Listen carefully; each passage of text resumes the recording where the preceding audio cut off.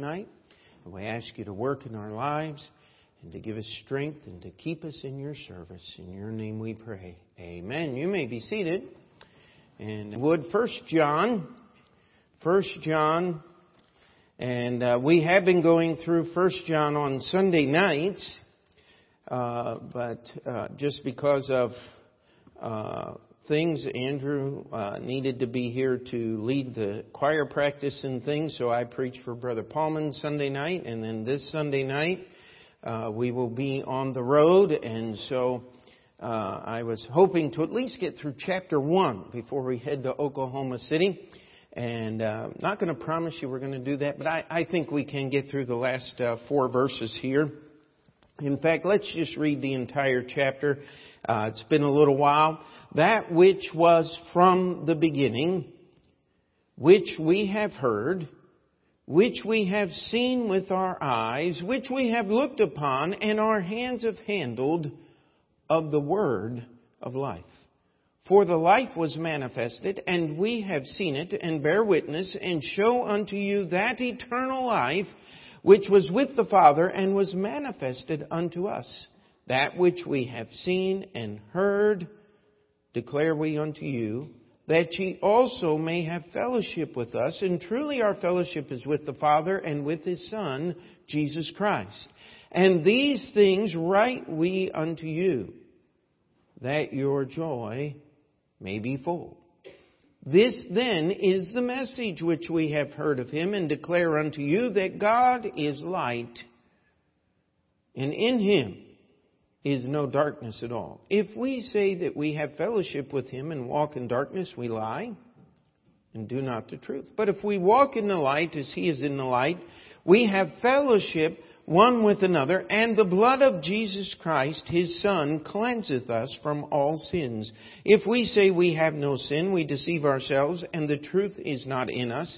If we confess our sins, He is faithful and just to forgive us our sins and to cleanse us from all unrighteousness. If we say that we have not sinned, we make Him a liar, and His word is not in us. Now, this is the first chapter. 1 John, the first epistle general of John, is one of those books in the Bible that you just have to study if you're going to live for Christ. Oftentimes people will have doubts about their salvation, and they'll say, Pastor, I'm just not sure. I said, well, let me give you a prescription for that. If you're having issues with understanding your own salvation, what you need to do is read through 1 John. Read through it 2 or 3 times each day for a week. And I'll tell you what, it won't take long before the Word of God begins sorting those things out. And this passage here deals with the most intimate and things that we seek the most in our lives. It never fails. If I ask a question, how many of you could use more joy in your life? Would you just raise your hand and say testimony? Okay. Right there, it says that your joy might be full. Now, if your joy is full, guess what you don't have room for? Unjoy. I just invented that word. No. All of those things that steal your joy are crowded out of your life because your joy is full. I remember a man one time, and we've been talking, and he came into my office, and the issue was smoking. It was cigarettes, and he said, I just can't quit, and and we began to talk, and he kept going on, and how he hated them, and this, and I called his name, and I said, I think I found a problem here. And he said, what is that, Pastor? I said, you want to quit smoking, right? He said, yes, I do. He said, I hate it, and started going on and on again, talking about cigarettes. I said, all you have done since you've come in my office is talk about cigarettes. Is there any reason why you can't quit them? Because all of your attention is here. I said, we got to get your attention off of the cigarettes and get them on the Lord Jesus Christ. And I believe He'll give you a little bit of victory in this thing. Sure enough, he did. You see, we get our thoughts on things and we try and we push and scrape and struggle. But the message that is in this book is so that we can have joy. And if we don't have it, then there's a problem with how we are receiving the message. Amen? It's just that simple. It says that we need to understand something, that life is in Jesus Christ. That eternal life. This message is not something made up. Some of you remember years ago when we had a man named Karma visiting. He would visit our services. He got a little tired of that real quick, the singing and all of those things. He was a Buddhist priest. And he wanted to learn about the Bible because he felt that it would make him a better priest. And I kept witnessing to him about salvation and what it means to trust Jesus. And finally, in a little bit of frustration, maybe I said, listen, I have told you the most incredible story in all of history. How that God took upon Him human flesh and came down to earth because He loved us and paid the price for our sins on the cross through His death and rose again from the dead. I said, being a Buddhist, you don't have any problem with that. He says, oh, absolutely. He said, I've not. He said, I've had 10,000 lives. I said, they must have been awful short.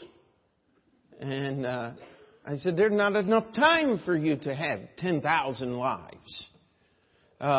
Stop and think about that. And I said, now tell me something.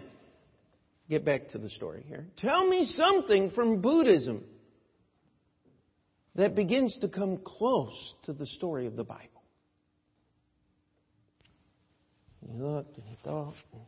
And he says, let me tell you a story. This happened in India. He said, there were men sitting by the river starving.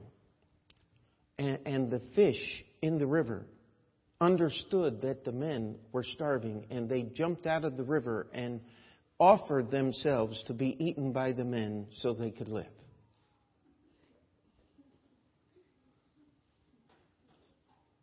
I looked at him. I said, "You're serious, right?" He says, "Oh yes." I said, "I've been fishing an awful lot. In fact, those of you that have been fishing with Brother Horton know that we don't catch very many fish. We get good fellowship, get lots of encouragement. I miss going fishing with Brother Horton, but I never went with Brother Horton to catch fish because I knew there was something a whole lot more important than catching fish. But never have I ever had even one fish offer itself. Well, maybe it's because there's too much of me and they know I'm not starving. I don't know. But this was a man who was trained, who had spent his entire life studying the teachings of Buddha. And when he was put on the spot, that's the best story that he could come up with. And I'm sitting here, why won't you let go of that foolishness to believe in what this book talks about? I mean, is there any truth at all that you could see to that story?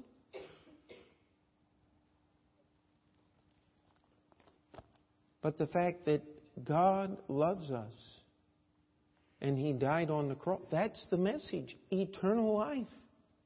How many people have experimented their lives away trying to find the key to the anti-aging process?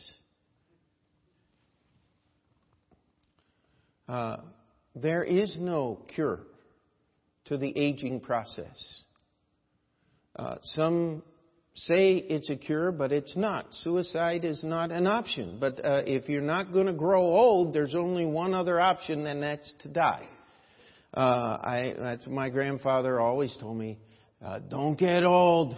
And I said, Grandpa, considering the options, I'm going to try. He didn't either. He died at 92. But the truth of the matter is we look everywhere, we try everything, and what we have to understand is that if we can have fellowship with Jesus Christ, it means we have fellowship with other people. And that's where our joy comes from. You know, it's not just getting along. It's not just, and this will bring it out much, much more detail when we get to chapter 2. But it's not just shaking hands and hugging people and all of these things that people say are tokens of love. I've been places where they do all those things and there's not one bit of real love going on. I am not a fan of Southern hospitality. I mean, you get down there and everybody's got, oh, it's just so great to have you. I'm lying through my teeth, but I'm going to pretend. I just never have been for that. I like reality. How about you? And that's what we're going to have in heaven. It's not going to be pretend. And then we get to verse 5. It says, this then is the message. Okay? We are written, these things are written unto us so that our joy might be full. Here's the message. God is light, and in Him is no darkness at all. And we've spent some time on this verse, and we're not going to be able to redo the whole verse tonight, but you just have to understand something. Light is what allows sight to happen. Isn't that correct?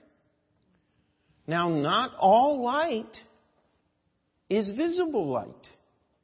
You better be thankful that God has restricted the wavelengths that the human eye perceives to a very small bandwidth on the light spectrum. Otherwise, you'd be seeing all kinds of radio waves going through. You would be so distracted you couldn't even walk across the room. If you could see all of the different light waves that go through here, and if you have ever tried to get into night vision of some kind, you can have infrared where you can see images, and now with our the newer things that have come out in the last 15, 20 years, they have light magnifiers that will take starlight on a totally dark night and make it so that you can see perfectly. We can have our helicopter pilots flying at over 200 miles an hour, just feet above the treetops and the rooftops. And one guy in the cockpit, his job is to watch for unseen things. Pull it up! And they fly that low so that no one will find them, and yet they can see perfectly. They can, in total darkness and smoke and in terrible conditions, they can see everything that's going on. Now, we live in a world full of confusion. So one of the headlines today.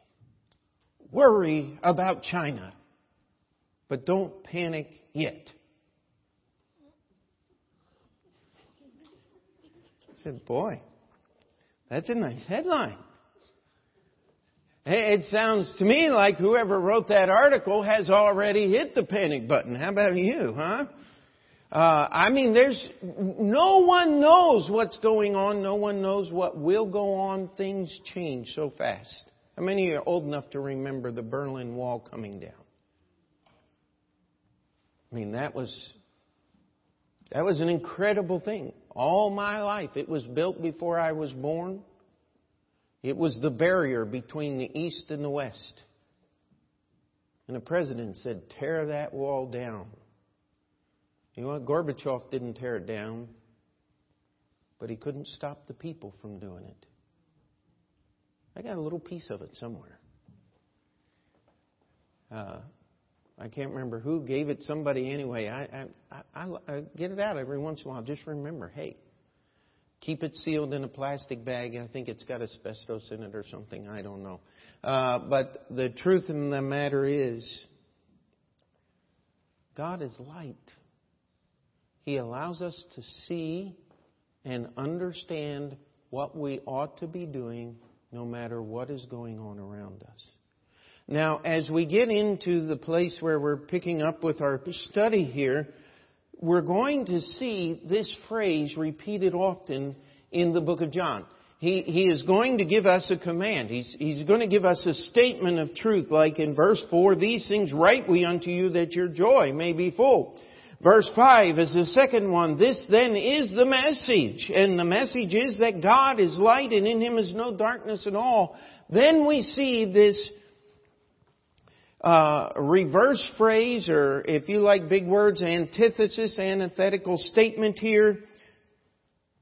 If we say. If we say. It's being repeated several times through this book. It's in contrast. It's in almost argument with what God says. John says, here's the message. God is light, and in Him is no darkness at all. If we say, now look what it says, if we say. If we say, verse 6, that we have fellowship with Him and walk in darkness, we lie and do not the truth. Now, how many people have used this book as an excuse to do some horrible thing? Oh my goodness. The list is endless. Could I challenge you? If God is light and in Him is no darkness at all, there is nothing on these pages that is an excuse for you to do something wrong. We say amen to that. That's what John's saying here. You see, our natural response to every good thing that God has given is to argue about it. I mean, there are just some people that cannot accept anything. If you say, oh, do you like the color of red or maroon that our hymn books are? And they'll say, that's not really maroon. And they'll come up with 4 or 5 different names. And you need to get out a Pantone chart and just kind of go through those numbers there. And you'll find the actual color. Well, you can spend the rest of your life looking for the color and trying to figure out what the name of it is. And it's RGBK makeup and all of that. RGB or whatever the other CYNK. Whatever you want to do. I'll just call it maroon. Amen? You know what? God wants us not to sit here. The word is demagogue. People that don't have the truth have to spend a lot of time talking about what they don't have. Do you know that is the whole basis of this thing in the Islamic religion called jihad? You see, if you don't have the truth, you've got to do a whole lot to protect what you call the truth. You see, real truth doesn't need to be protected. Real truth protects itself. Real truth cannot be denied.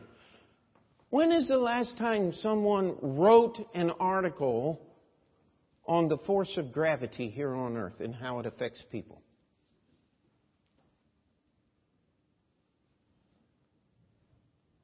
I mean, when have the global warming people come out and say, we need to understand the law of gravity? You know what? It doesn't need explained. if you fall, it's going to be down. Unless you fall up a flight of stairs, but it's still down. Are we together? You see, if we say something that isn't true, and that's the theme that's going to be repeated often through the book of John as he gives this contrast. You see, we know about fill in the blank. Just put whatever subject you want. Put whatever person in there you want. Guess what? There's something dark about them. There's something dark about that subject because only God is light. Only God is there no darkness at all. And if we say that we're walking in the light, that we have fellowship with Him and we walk in darkness, we lie and do not the truth. But if we walk in the light as He is in the light, now look at this. It says, if we walk in the light as He is in the light, we will be pleasing to God. Is that what your Bible says?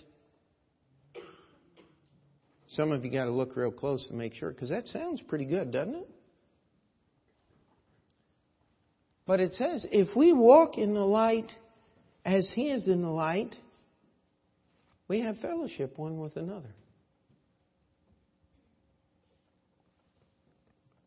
Isn't that interesting? That's the first thing that's listed. It says that if we walk in the light, as God is light, if we're walking in God, we're going to have fellowship with other people that are walking in the light. Why does it get so quiet when you say something like that? Let me tell you why. Because every one of us can think of somebody that calls themselves a Christian that we don't have really good fellowship with. That's why it gets quiet. You see, this is where it is real. You see, if we are walking in the light, the first thing that's going to happen is we are going to be drawn together and we are going to have fellowship with other people who are walking in the light. The second thing that happens here is it says, and the blood of Jesus Christ, His Son, cleanseth us from all sin. It's the second statement. You can't put it any other way. You see, our fellowship, what we call true biblical fellowship, John says in verse 3 here, he said, that which we have heard, declare we unto you, that ye may have fellowship with us. He said that we can be in agreement.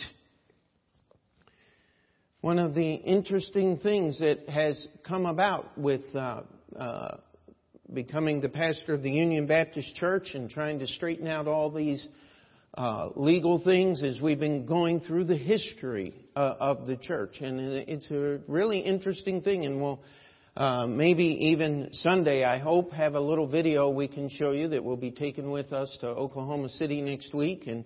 And just let you see, hear at least a little bit and see some of the things. We can't really take you over there and take you on a tour through the building because it's closed right now. We're only supposed to be in there to do repair work and try to get things to the point to where we can get it open again. So pray for us on that. A lot of work to be done. But the history of that church, it was started by Baptist people. And interesting little phrases. It said, our pastor was not ordained. And so when he wanted to have someone baptized, they called on another ordained Baptist pastor in the area to come and do the baptizing. This was when the church was first starting. Isn't that interesting? That they believed in biblical authority to perform biblical ordinances. Sounds strangely Baptist to me. Amen? And this was written, this history was 1850. And so they were just simple Baptist folks starting a church. And they called on other pastors until they got an ordained pastor, and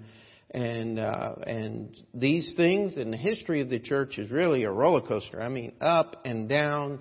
It's probably at about the lowest it's ever been right now. And before November 19th. Now we're breathing a little life back into the organization and trying to keep the thing going, and so, but. It tells us here that if we walk in the light, we're going to have fellowship one with another. It says that the whole reason that we understand about Jesus is so we can have fellowship. And I guess the point I'm trying to make about that history is I'll never meet these people this side of eternity. But I'm reading the things that they wrote about what they did, and I say, you know what? I got a basis for fellowship with these people. I kind of like people that follow what the Bible teaches. And we want to save not only the church, the building, but we want to save the history of this organization as well. And so as we follow here, we have to understand that if we're walking in the light, we have fellowship with other believers. And the blood of Jesus Christ, His Son, cleanses us from all sin. Verse 8. If we say that we have no sin, we deceive ourselves, and the truth is not in us. I remember my mother, she did not attend a Baptist church growing up. And we'll not name the denomination that she belonged to, but they preached the Bible there. It was part of what is known as the holiness groups that came about right after the turn of the century. And she was there, and she related some things. She said, when I was a young teenager, she said, I was criticized very harshly by different people in the church who had claimed to reach sinless perfection. She said the only problem was I saw what they were doing during the week. They had not reached sinless perfection. And that was one of the doctrines that they used to teach. And people would come in and say, I have reached a point where I no longer sin. Well, here's what the Bible says. If we say, there's that phrase again. If we say we have no sin, we deceive ourselves, and the truth is not in us. If we think that we're not part of the problem here, when we talk about this fellowship one with another, this cleansing from our sins, the only person we are deceiving is ourselves. You know something? If no one else will believe your lies, you will. Because you want to. You like that person you see in the mirror. You feed that person every day. You spend time taking care of it and making them look the best that they can. Most of us do anyway. We like ourselves. And there's nothing good about hating yourself. But there's nothing good about pretending you're something you're not. You got to be honest. And this is what verse 8 is addressing. It says if we say we have no sin, we deceive ourselves. And you know what? Truth and lies cannot dwell together. I don't care what the politicians say. It doesn't work. Once you add a few lies to it, it just is no longer there. But here we go back to the statement. John says, this is the message. God is light, in Him is no darkness. If we're going to argue about that, we're lying. But if we walk in the light as He is in the light, we'll have fellowship one with another, and we have cleansing from our sin. If we try to look at ourselves and say that we have no sin, guess what? We are judged a liar. The truth is not in us, but if we will confess our sins, He is faithful and just to forgive us our sins and to cleanse us from all unrighteousness. Now, I had someone years ago ask this question. It was worded very carefully and well, and so I like to ask it. If Jesus forgave us for all of our sins on the cross, and He cleanses us from all sin when we get saved, why do we still have to confess our sins according to 1 John 1:9? That's a pretty thoughtful question, isn't it? I mean, how many of your sins did Jesus forgive the moment you got saved? Every one of them. They're not going to be held against you. If they were, then you would have an opportunity to lose your salvation, which the Bible teaches cannot happen. I remember talking to a lady. She was a member of a very similar church to what my mother grew up in. And I said, now listen, I said, let's just walk through this scenario here. If you'll pretend with me for a moment. I said, let's pretend that I irritate you to a point of losing your temper. I just say some things and I just act like a jerk. And I said, you're angry at me and I keep provoking you. And I said, you get so angry that you just leave the place, get in your car, and go speeding down the road. I said, is that not a sin? Oh, yeah. And I said, you blow right through a traffic light into the side of a dump truck. I said, you're in eternity.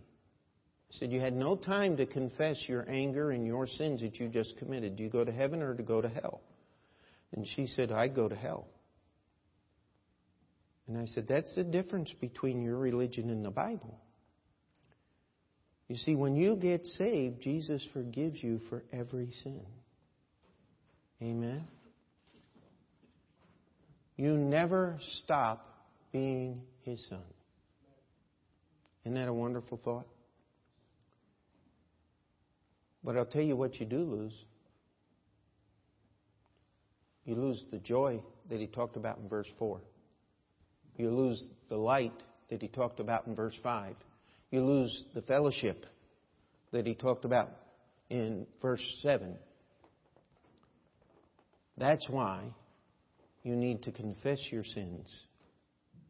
Because it's the process that God has given us to purge not only our lives, but our conscience. And to bring those sins to God and to ask for His forgiveness. Amen? This is something God has given us. The whole realm of psychology and psychoanalysis and all of these things is to deal with a thing called guilt. They have a lot of different names for it. They call it fear, and they call it hate, and they call it this, and they call it that. But really what it's all about is this thing called guilt. How do you get rid of it? How do you get rid of that terrible feeling inside? If we confess our sins, He is faithful and just to forgive us our sins and to cleanse us from all unrighteousness. And I'm not even going to charge you $300 an hour for that. Amen? I wouldn't charge you for something that Jesus paid for. That would be dishonest now, wouldn't it?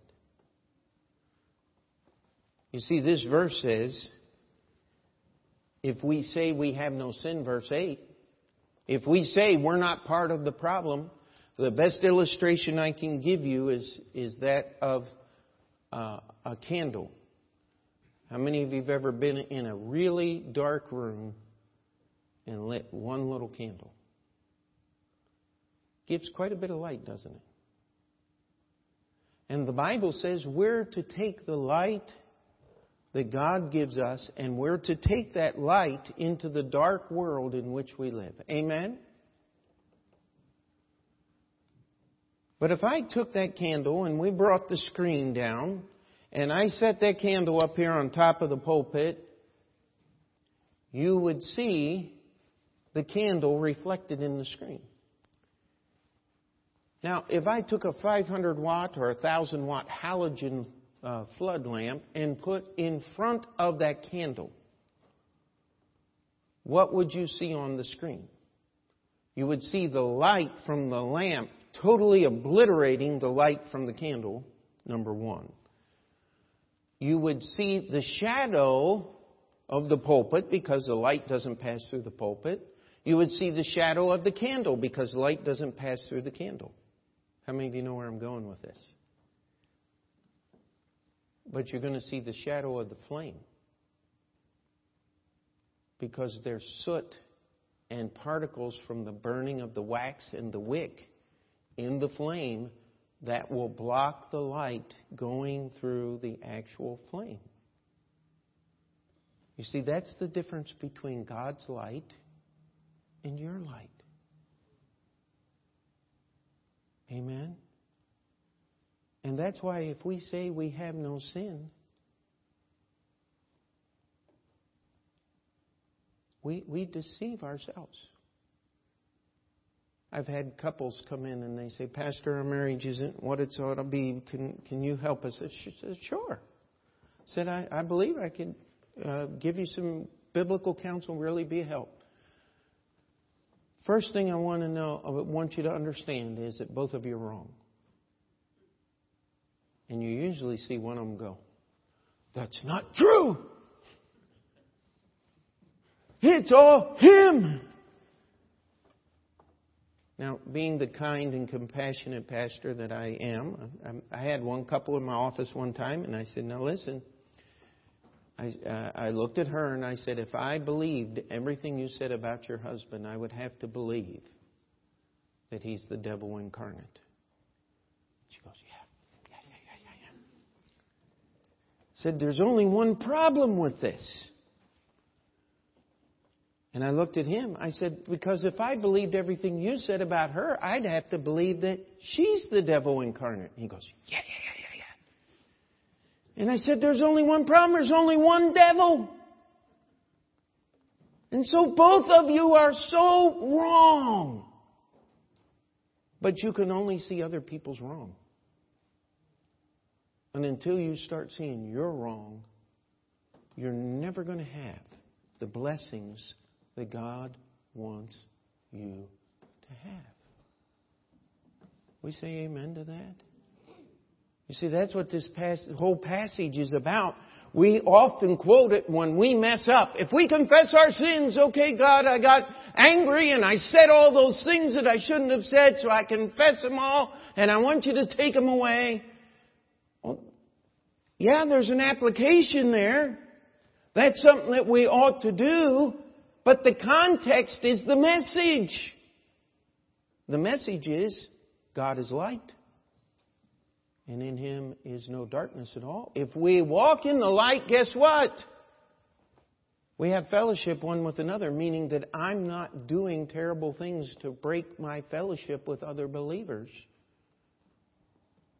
But if I try to pretend that I'm not the bad guy, that I'm not the person doing the wrong things, the only person I'm deceiving is myself. And I'm pushing the truth out of my life.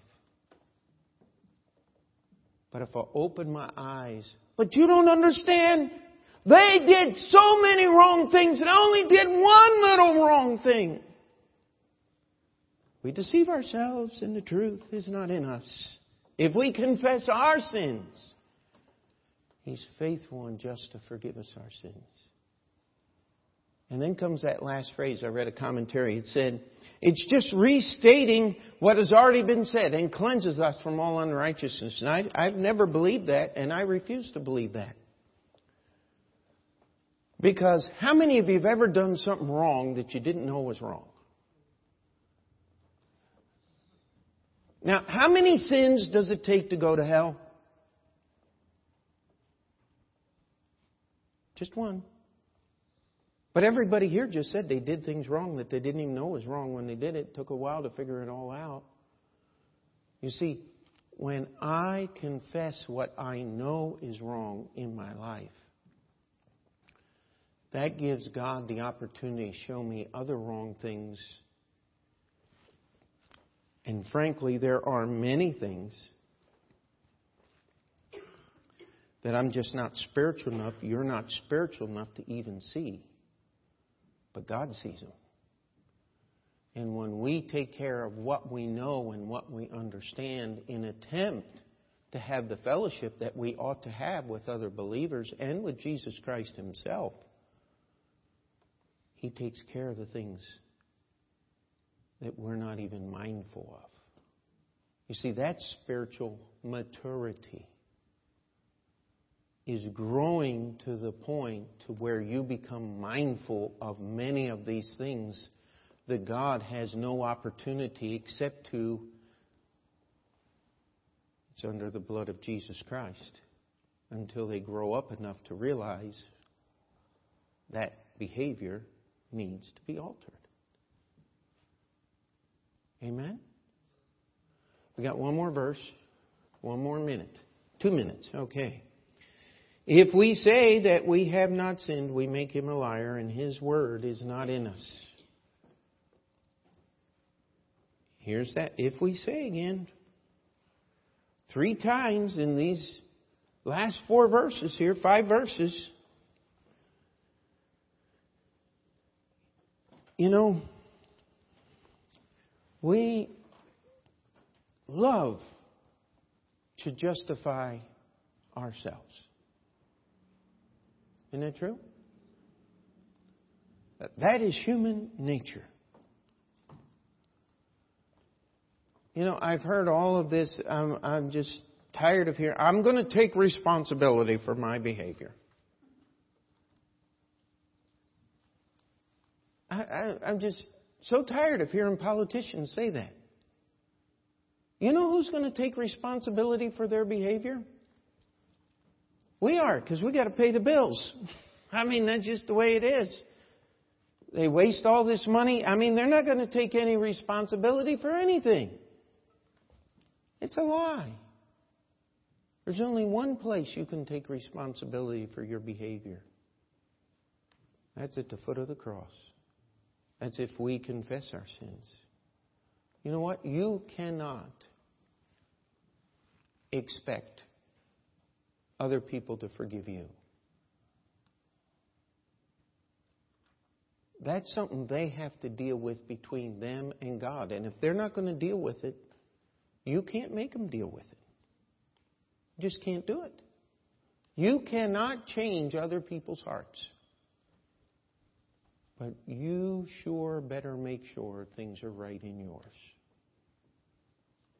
That's what this passage is dealing with. That's what it's talking about.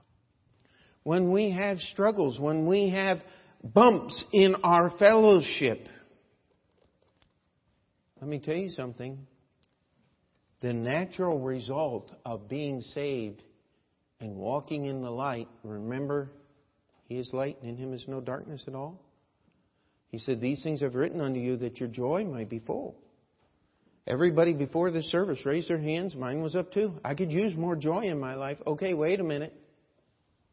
You know what our problem is?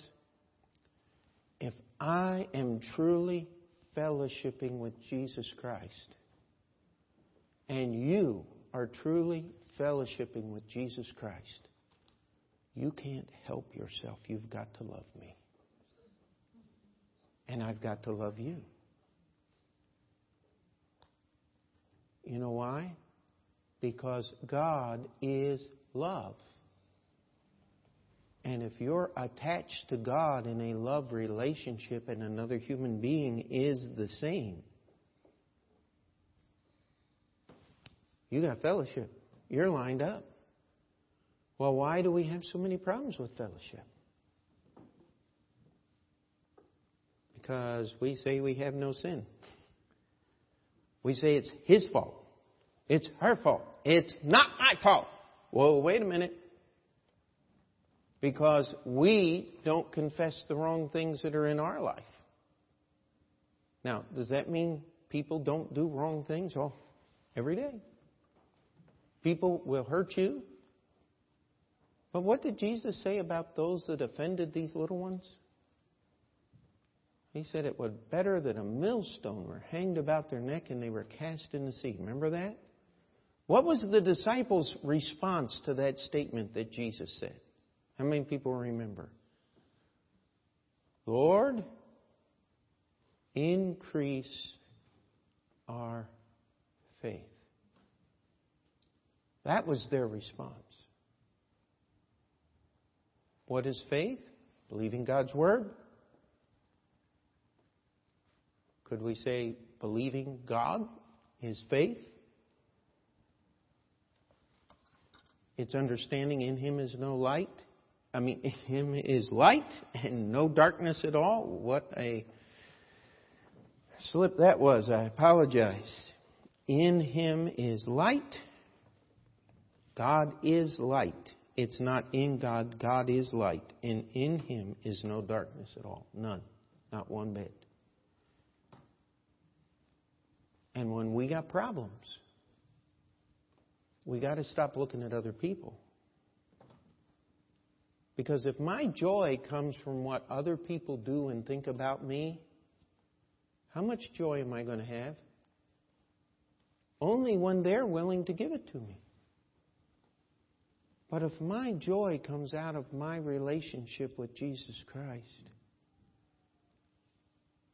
I've got to love other people, fellowship with other people. It's going to be brought out over and over and over again through the Gospel of 1 John, through this epistle general, as it is called here. But there's always that. Here's what God does. If we say, we're wrong. Here's what God says.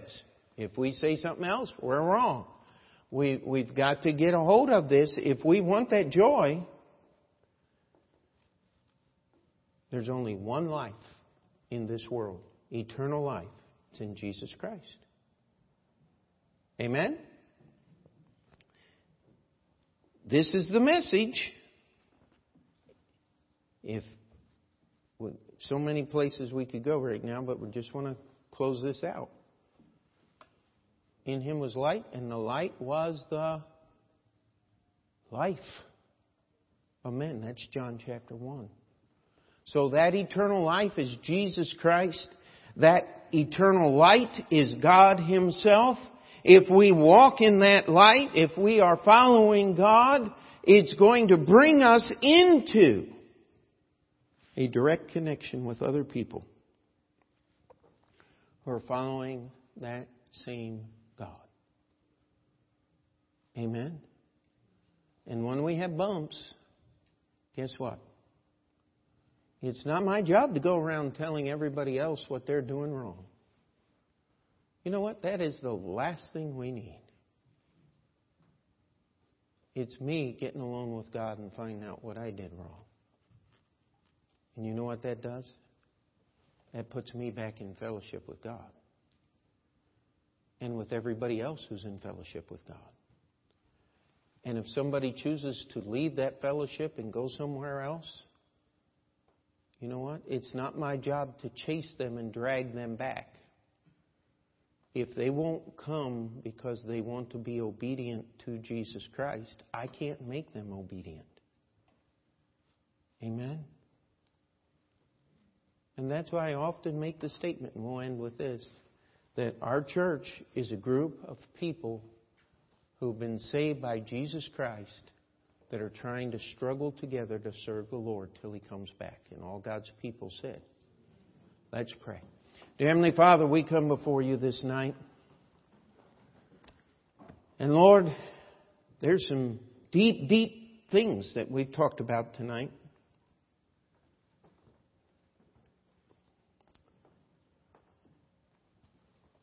And yet, Lord, they're so very, very simple. Lord, I pray that we would not be those that have to talk and have to explain and have to... But Lord, that we would be doers of Your word and not hearers only. Lord, help us. We need that joy. In fact, we need that joy to be to the full, as it says here in the passage, that the joy may be full, that it would crowd these things out of our lives that steal our joy, that there be room for nothing else but the joy that Jesus wants us to have. That we would understand the message. And Lord, that we would stop trying to justify ourselves and our behavior. But that we would confess our sins and understand your faithfulness, your justice. The fact that you not only forgive us for what we ask for, you forgive us for everything. Lord, help us to walk as little children in your word. In Jesus' name we pray. And before we finish that prayer, we'll have a verse on the piano. If you need to slip out of your seat, the altar's open.